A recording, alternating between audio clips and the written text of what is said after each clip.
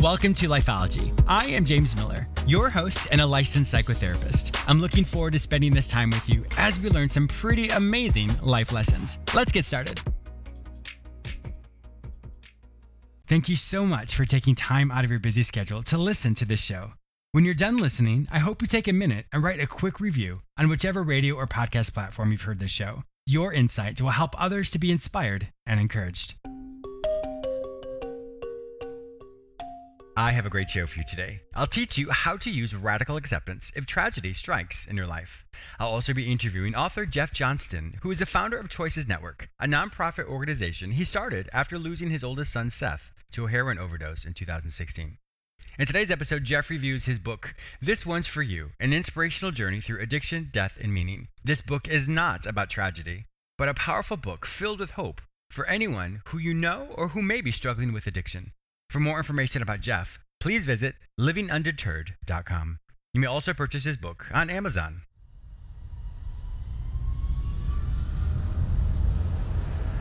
Thank you so much for listening to Lifeology. I would love to connect with you. Be sure to follow me on all social media platforms under the name James Miller Lifeology, except for Twitter, which is James M Lifeology.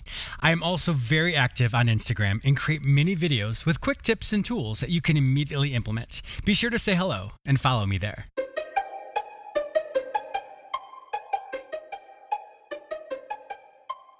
When tragedy strikes. Unfortunately, we know that life happens. It doesn't matter if you're a quote good person or a quote bad person, life is just going to happen to all of us. What do you do when tragedy strikes? The majority of us shut down. We don't want to talk to anyone. We just want to be alone and just figure out what we're going to do. Grief is such a powerful feeling. The concept or the thought of even moving on or even doing something different in your life is incredibly overwhelming. And that's one of the hardest things. When we compare what was with what is, they're not the same. And they will never be the same. And that's one of the most difficult things, is a recognition that, and I say this with compassion, your present life will not be like it was yesterday. After your time of grieving, and that's one of the most important things, because I think so many times people jump over the grieving stage and go into the what are you going to do now stage. However, towards the end of that grieving process, you want to use a term called radical acceptance. It's a fancy psychological term that basically means you accept the facts as they are. Doesn't mean you like it, doesn't mean you agree with it, it doesn't mean that the person who did something to you is now off the hook or justifies their behaviors. It doesn't mean any of that. So essentially, you remove the emotions from the situation and say, these are the facts as they are. And when you look at the facts as they are, and as painful as that can be, then that's when you can ask the question, now what? What do I do now? And this is a place where it's so important, because when we get lost in what was and forget that there is a what is or what will be in our life, that's when our life stops. So once again, radical acceptance doesn't look at the emotional connection of what you've lost. It just simply says, these are the facts. What do you do? One of the examples I always tell people, so let's say I jump out from around a corner and I'm like, and I scare you. Of course, for the first couple seconds, you're going to be very scared, and then you'll probably laugh because it was funny. However, what happens if you were startled or scared for the next hour? When you think of it in that respect, the startling aspect makes sense because that's your primary response. And then once you had more information, then all of a sudden the secondary response comes in, and that becomes a choice. So for me to connect that as far as me jumping out and startling you is so not the same, of course, as when it comes to a major loss or losing something. But it is a really good practical way to say, oh, well, yeah, of course I wouldn't be scared for the next hour. So that's the same concept that radical acceptance uses. The first aspect, when I startled you, that is your grief. That makes sense to feel that. And then beyond that is then what? So that's where the choice comes in. So when you accept the facts as they are, then it comes to the problem solving. And as soon as you start to feel the grief again while you're problem solving, you want to stop, feel the grief, and then compartmentalize and come back to now what's next. And if you struggle to do what's next, then that's where your friends can come in. That's where professionals like myself or other people that you know or other people that you would hire to help walk you through this. I know there's been times in my life when I had a really significant loss, and when I would think about that situation, I would immediately use radical acceptance and say, James, it doesn't matter. This person is not in your life anymore. This event is no longer viable.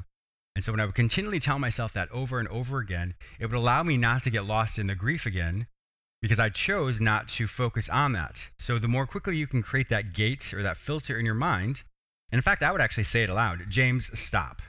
And when I would say it aloud and really use that radical acceptance of, these are the facts, this person is not in your life, or these are the facts, your life is now different. Once again, it sounds harsh, but when you do it for yourself, you realize it starts to decrease that visceral response you have in that grief. And once again, I say this, my friend, with so much compassion, because grief and loss are so painful, and you still have a choice. Your life will still go on regardless of the loss you've experienced. And it's not for me to tell you what that looks like. It's not for me to tell you how long to grieve, but that choice is yours. So when you think more about that and recognize that radical acceptance is a very healthy tool to remove the emotional connection, to look at the facts as they are, and then what do you do? I have a fantastic interview today with Jeff Johnston. He's going to talk about that. He and his family experienced the loss of his son. He had a choice to make. Find out which choice he made. Stay tuned.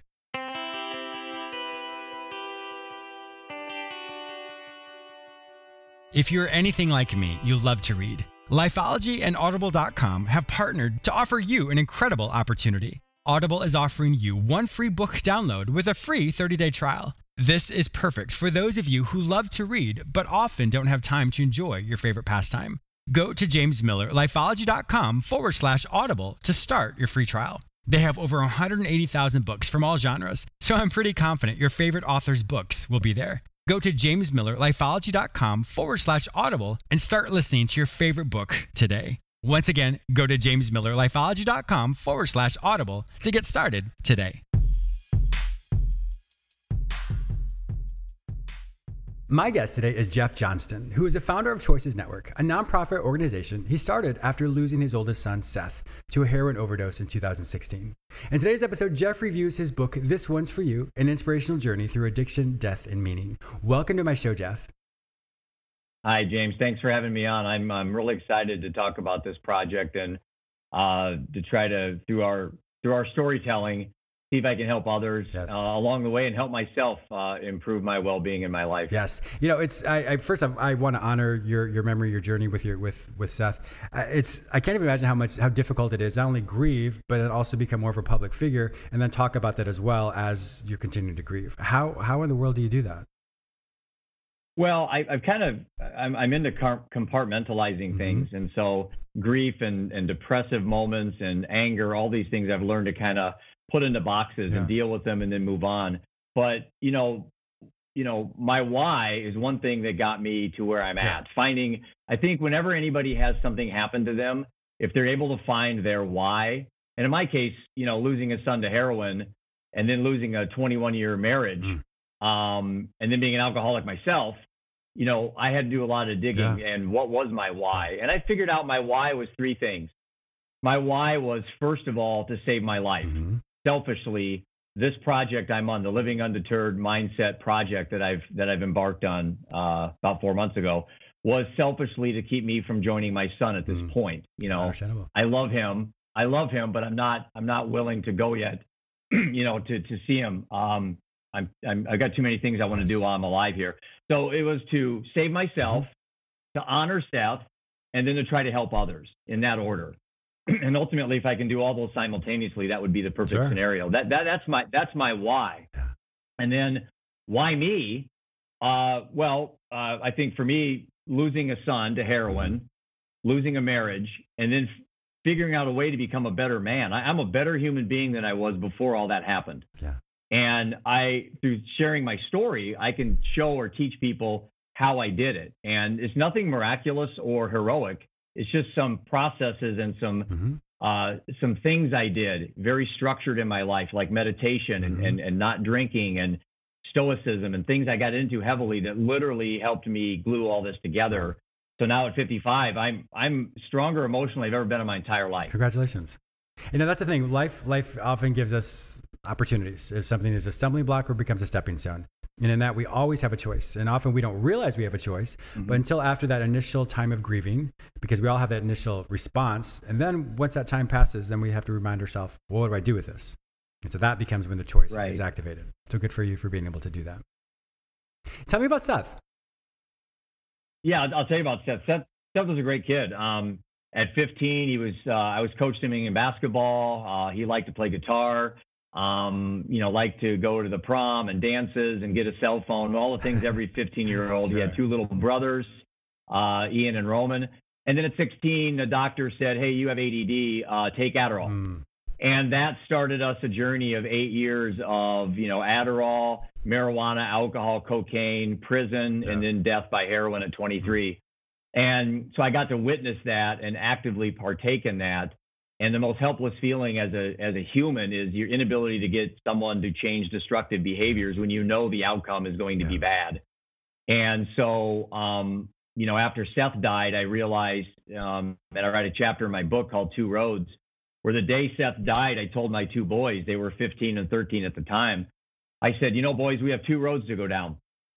We have one road of anger, despair, and hatred, and we'll become alcoholics and addicts ourselves.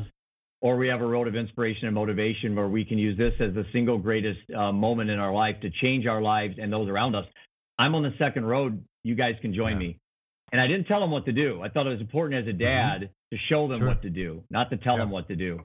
Because I know when my parents told me what not to do, that didn't work very well. Exactly. Especially at that age, too. It's just the time they really have to figure out who they are themselves.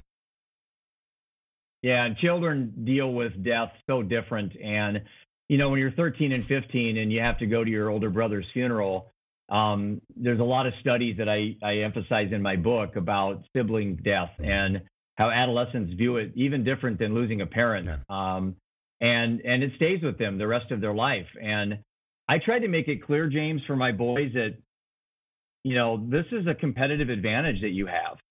Your sibling rivalry, your friend group doesn't have this arrow in the quiver to deal with the death of a brother. Don't let this be a broken arrow. This is something that you have to use to transform your life into something positive. And both my boys have done heroic things I could spend hours talking about.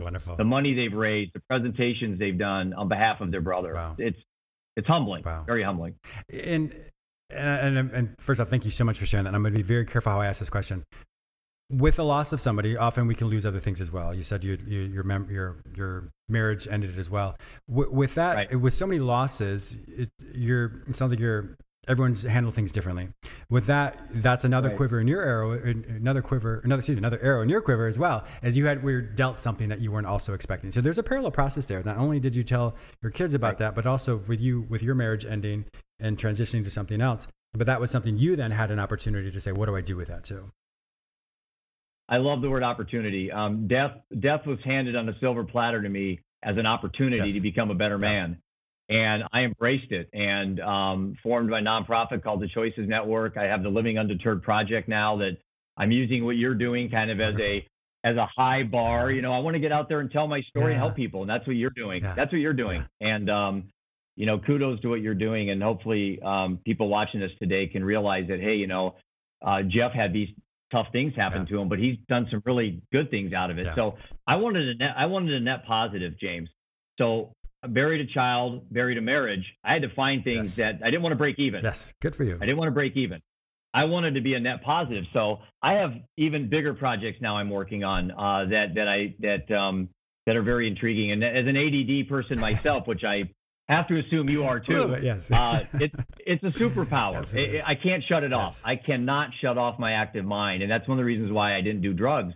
I knew I would get addicted to them. Yeah. But I had a compulsive gambling problem for 20 years, and I talk about that in my book as well, about how as a financial advisor, being a compulsive gambler, isn't a good thing to confess. But I beat it. I figured out a way to trick my brain that even when I win, I lost. And I had my brain convinced that I could win all the money in the casino, but I still was walking out a loser. And that's how I treated my ability to quit alcohol, to quit drinking as well. Wow. You've been through a lot of things in your own life. And I love the fact that you are continually searching for something.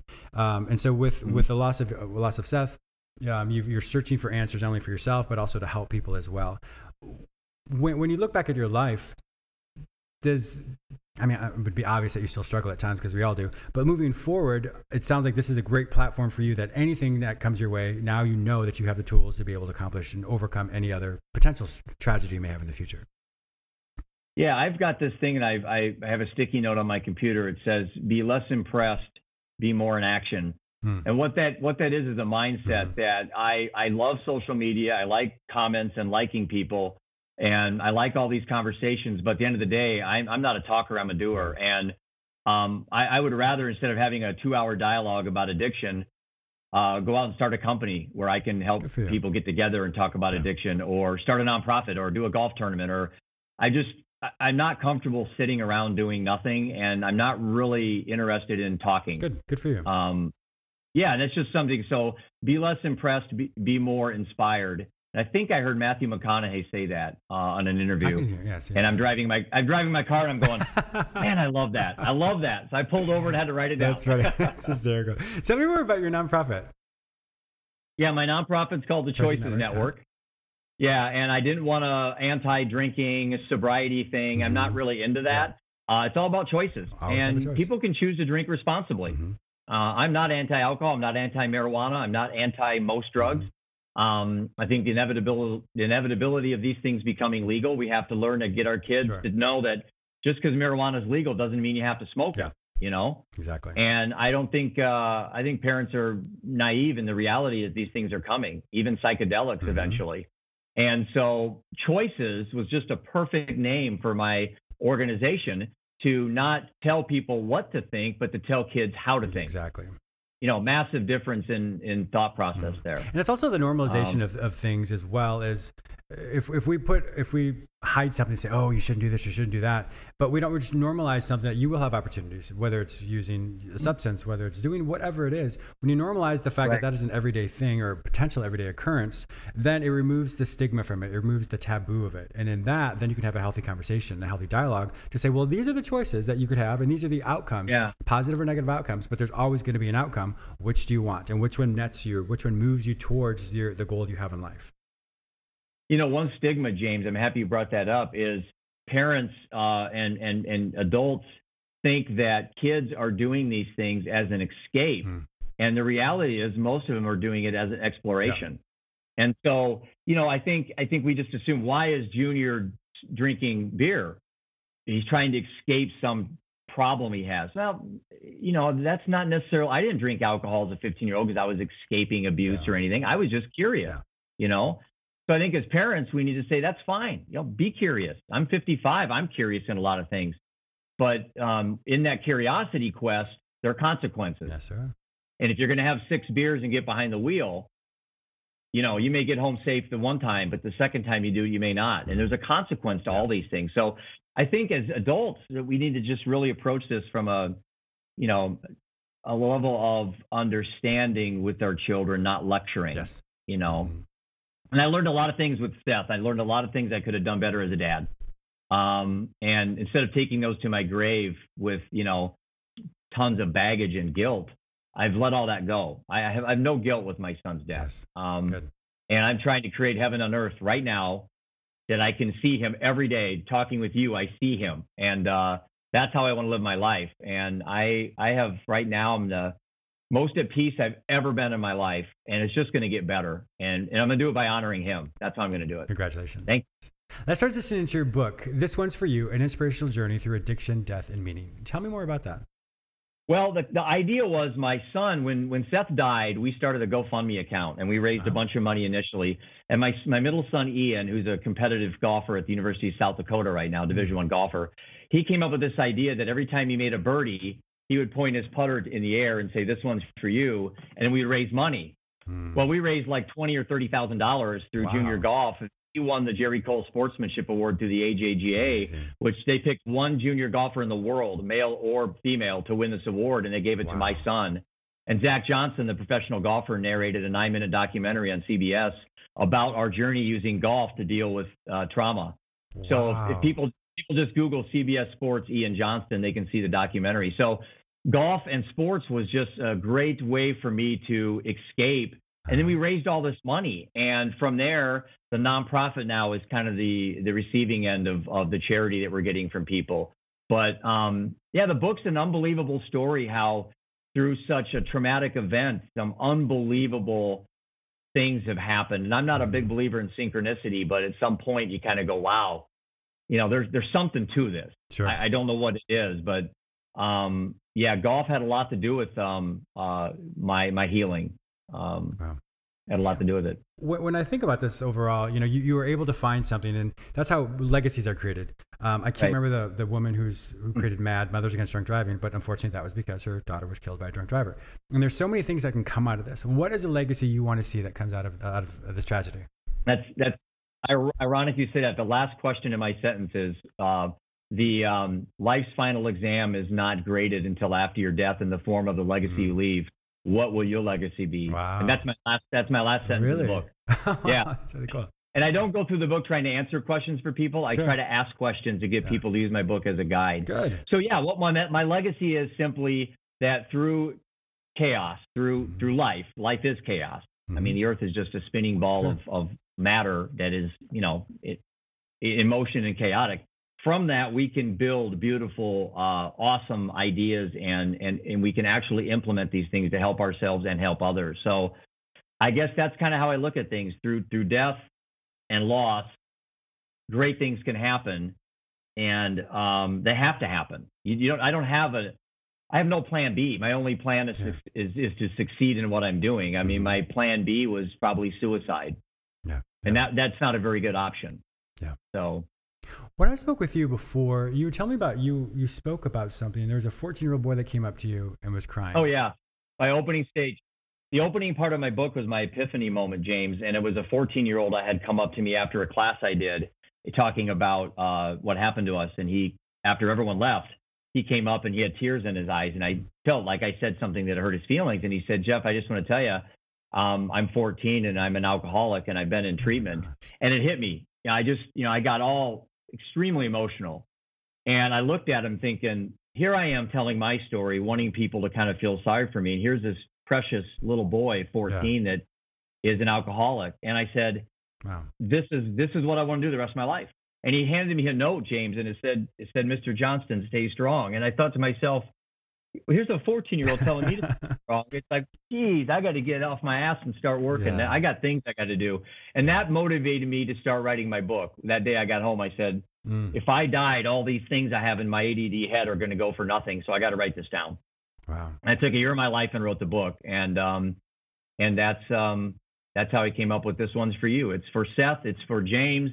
It's for my ex-wife. It's for my children. It's for everybody out there that's struggling with addiction, substance abuse, and mental health. Yeah. Well, that young man, the 14-year-old, hopefully if he watches you again or reads more about you, hopefully then he will realize how much he impacted you, and hopefully also recognizes that he too has a purpose and a plan for his life as well.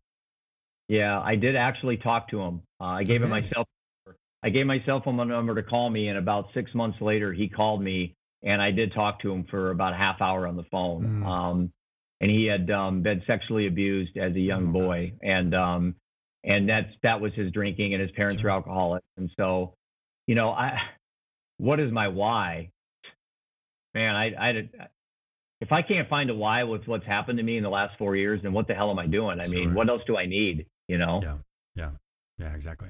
What is some of the in the press, if you will? So your book's been published. What's some of the reviews that you've received? The reviews have been great. I think a lot of people that are going through some of these things are afraid to read it. I had Steve Grant, who lost his only 2 boys to heroin overdoses, who was a good beginning in my book. I actually called Steve. He has a book called Don't Forget Me, and he lost Chris and Kelly 5 years apart, his only 2 sons. This was 20 years ago, before the opioid epidemic was a household name. But he's raised over $1 million through his Chris and Kelly Hope Foundation. And I would strongly suggest you reach out to Steve. He's my role model for what I'm trying to do. And, people like that I'm meeting every day that have been through some amazing things. And now I forgot what your question was. No, what were the reviews? You're doing you answered it. Reviews have been good, but people have been afraid to read it because they think that it's going to be some sad story. Yeah. It's not. You're going to put the book down. You're going to walk down the hallway. You're going to hug your kids. You're going to tell them you love them every single day. You're going to go to that gravesite of, somebody you love. It may not be a child that you lost, but we've all lost somebody. We have. And we all have a relationship that's fractured, and we got to bury the hatchet. Seth had a child that he didn't know. When he died, his girlfriend was pregnant. So I have a 4-year-old granddaughter named Brighton. Gosh. And her dad's dead, and her mom lost custody for heroin. So this little 4-year-old angel has no parents. And, I'm not going to allow that cycle to continue for her. So I want her to know about her son, and I'm not going to hold back, the good and bad. I mean, I'm sorry about her dad, the good and bad. So when she gets to be at that age where she's going to start making choices, she can understand that she needs to be very focused, that she has some risk levels now being a child of this stuff. Yeah. And so, yeah, I'm excited about my future. I cry 7-10 times a day, and I embrace it. I've never been depressed. I have the worst depressive moments I've ever had that anyone could have, but I've never been depressed. I trick my brain not to really believe in depression. It doesn't work for me. Yeah. And of course that's nothing to say that it doesn't affect other people. I know we're specifically talking about you, but yeah, exactly. That's right. Good. Yeah, depression is a terrible thing. Yeah. Yeah, of course. What's next for you? So you have the Choices Network, you've written your book. What's next for you and your platform? My next platform is I want to start a company. I want to start an online community similar to what Mike did. But I want to focus with adolescents and youth, so giving them a platform to go to, a free resource where anonymously they could talk. I mean, I've taken so many phone calls from my son's friends that say, hey, I don't want to talk about any of this, but I know you've been through this, but I thought about killing myself last night. And so, yeah, it's like, I'm just a dad.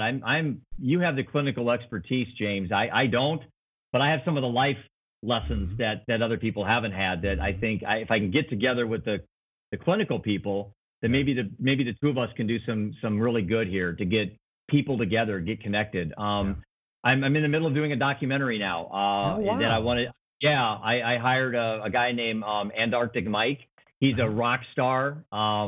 He's all over social media. He trained for 2 years to run a marathon in the Antarctic, and his story is inspiring. But he's going to come out here to Iowa and do a documentary, so I can start sending this out to get more speaking engagements, to start spreading the word. So those are just two projects I have in mind that I'm going to be working on. That's amazing. And I'm not going to let Seth down, man. I'm no less a dad now just because he's not here. I'm still his dad, and that's what I'm going to be. I'm always going to be his dad, and I'm excited. I'm proud of him. I'm real proud of him for what the impact he's had on my life. Yes, extremely proud of him, and I'm not going to let him down. Yes, and we truly honor that as well. He sounds like an amazing young man, and so I'm so glad I got to hear more about him as well. Yeah. One thing you had mentioned, Mike, you were referring to Mike Russell, who is the founder of Join Monument. So Monument is an online platform for those who struggle with their connection with alcohol. So that's the person with whom my listeners, they know who you're talking about. Yeah, I've listened to quite a few of your shows, and you guys did a great job. That was a great show. Thank you. Yeah, he's a phenomenal person. Yeah, we'll definitely link people with him as well. We only have a couple more seconds here. What's your final thoughts about all this, about everything you've learned in your life? I would say my final thought is another phrase I kind of stole from Viktor Frankl in Man's Search for Meaning, is pain is unavoidable, but suffering is a choice. Exactly. And he said opportunity, or suffering is my opportunity. So I kind of rephrased it. But I kind of look at pain as something that's just part of living, but the suffering isn't. Yeah. Exactly. You choose how you want to suffer, but you can't really choose your pain. I couldn't choose the pain of Seth dying, but I certainly can choose how long I'm going to let that affect me negatively. Yes. And I've decided that I need to control my suffering. That's what I decided to do. Well, congratulations. Well, Jeff Johnson, it has been an absolute pleasure having you on my show today. If my listeners want to find out more information about you and to learn more about the Choices Network, and also to purchase your book, This One's For You, An Inspirational Journey Through Addiction, Death, and Meaning, where will they find all this information online? The best place, James, is www.livingundeterred.com. I also post a weekly blog and an hour-long podcast interview I do each week. Oh, wonderful! I didn't even know about that. Excellent. Yep. Like I said, you're my template, so I'm trying to emulate what you're doing, because I got so much respect for you, man. You're doing a great job, James. Thank you so much. I truly appreciate that. My listeners also know that if they can't find your information any other place, simply go to the show notes at jamesmillerlifeology.com, and I will link you with this amazing person. Have a wonderful day. Thank you so much again for being a guest on my show today. I'm honored. Thank you. I also want to thank you, my listener, for tuning in today. Please subscribe to this radio show through whichever portal you join me today. Also, please go to my website where you may sign up for the free weekly recap, watch my YouTube episodes, read the articles I've written specifically for you, and purchase my previous guests' self-help products. If you'd like to work with me, be a guest on, or advertise on this show, visit jamesmillerlifeology.com. Be sure to follow me on all social media platforms under the name James Miller Lifeology, except for Twitter, which is James M. Lifeology. Once again, thank you so much for your support, and I'll talk to you soon.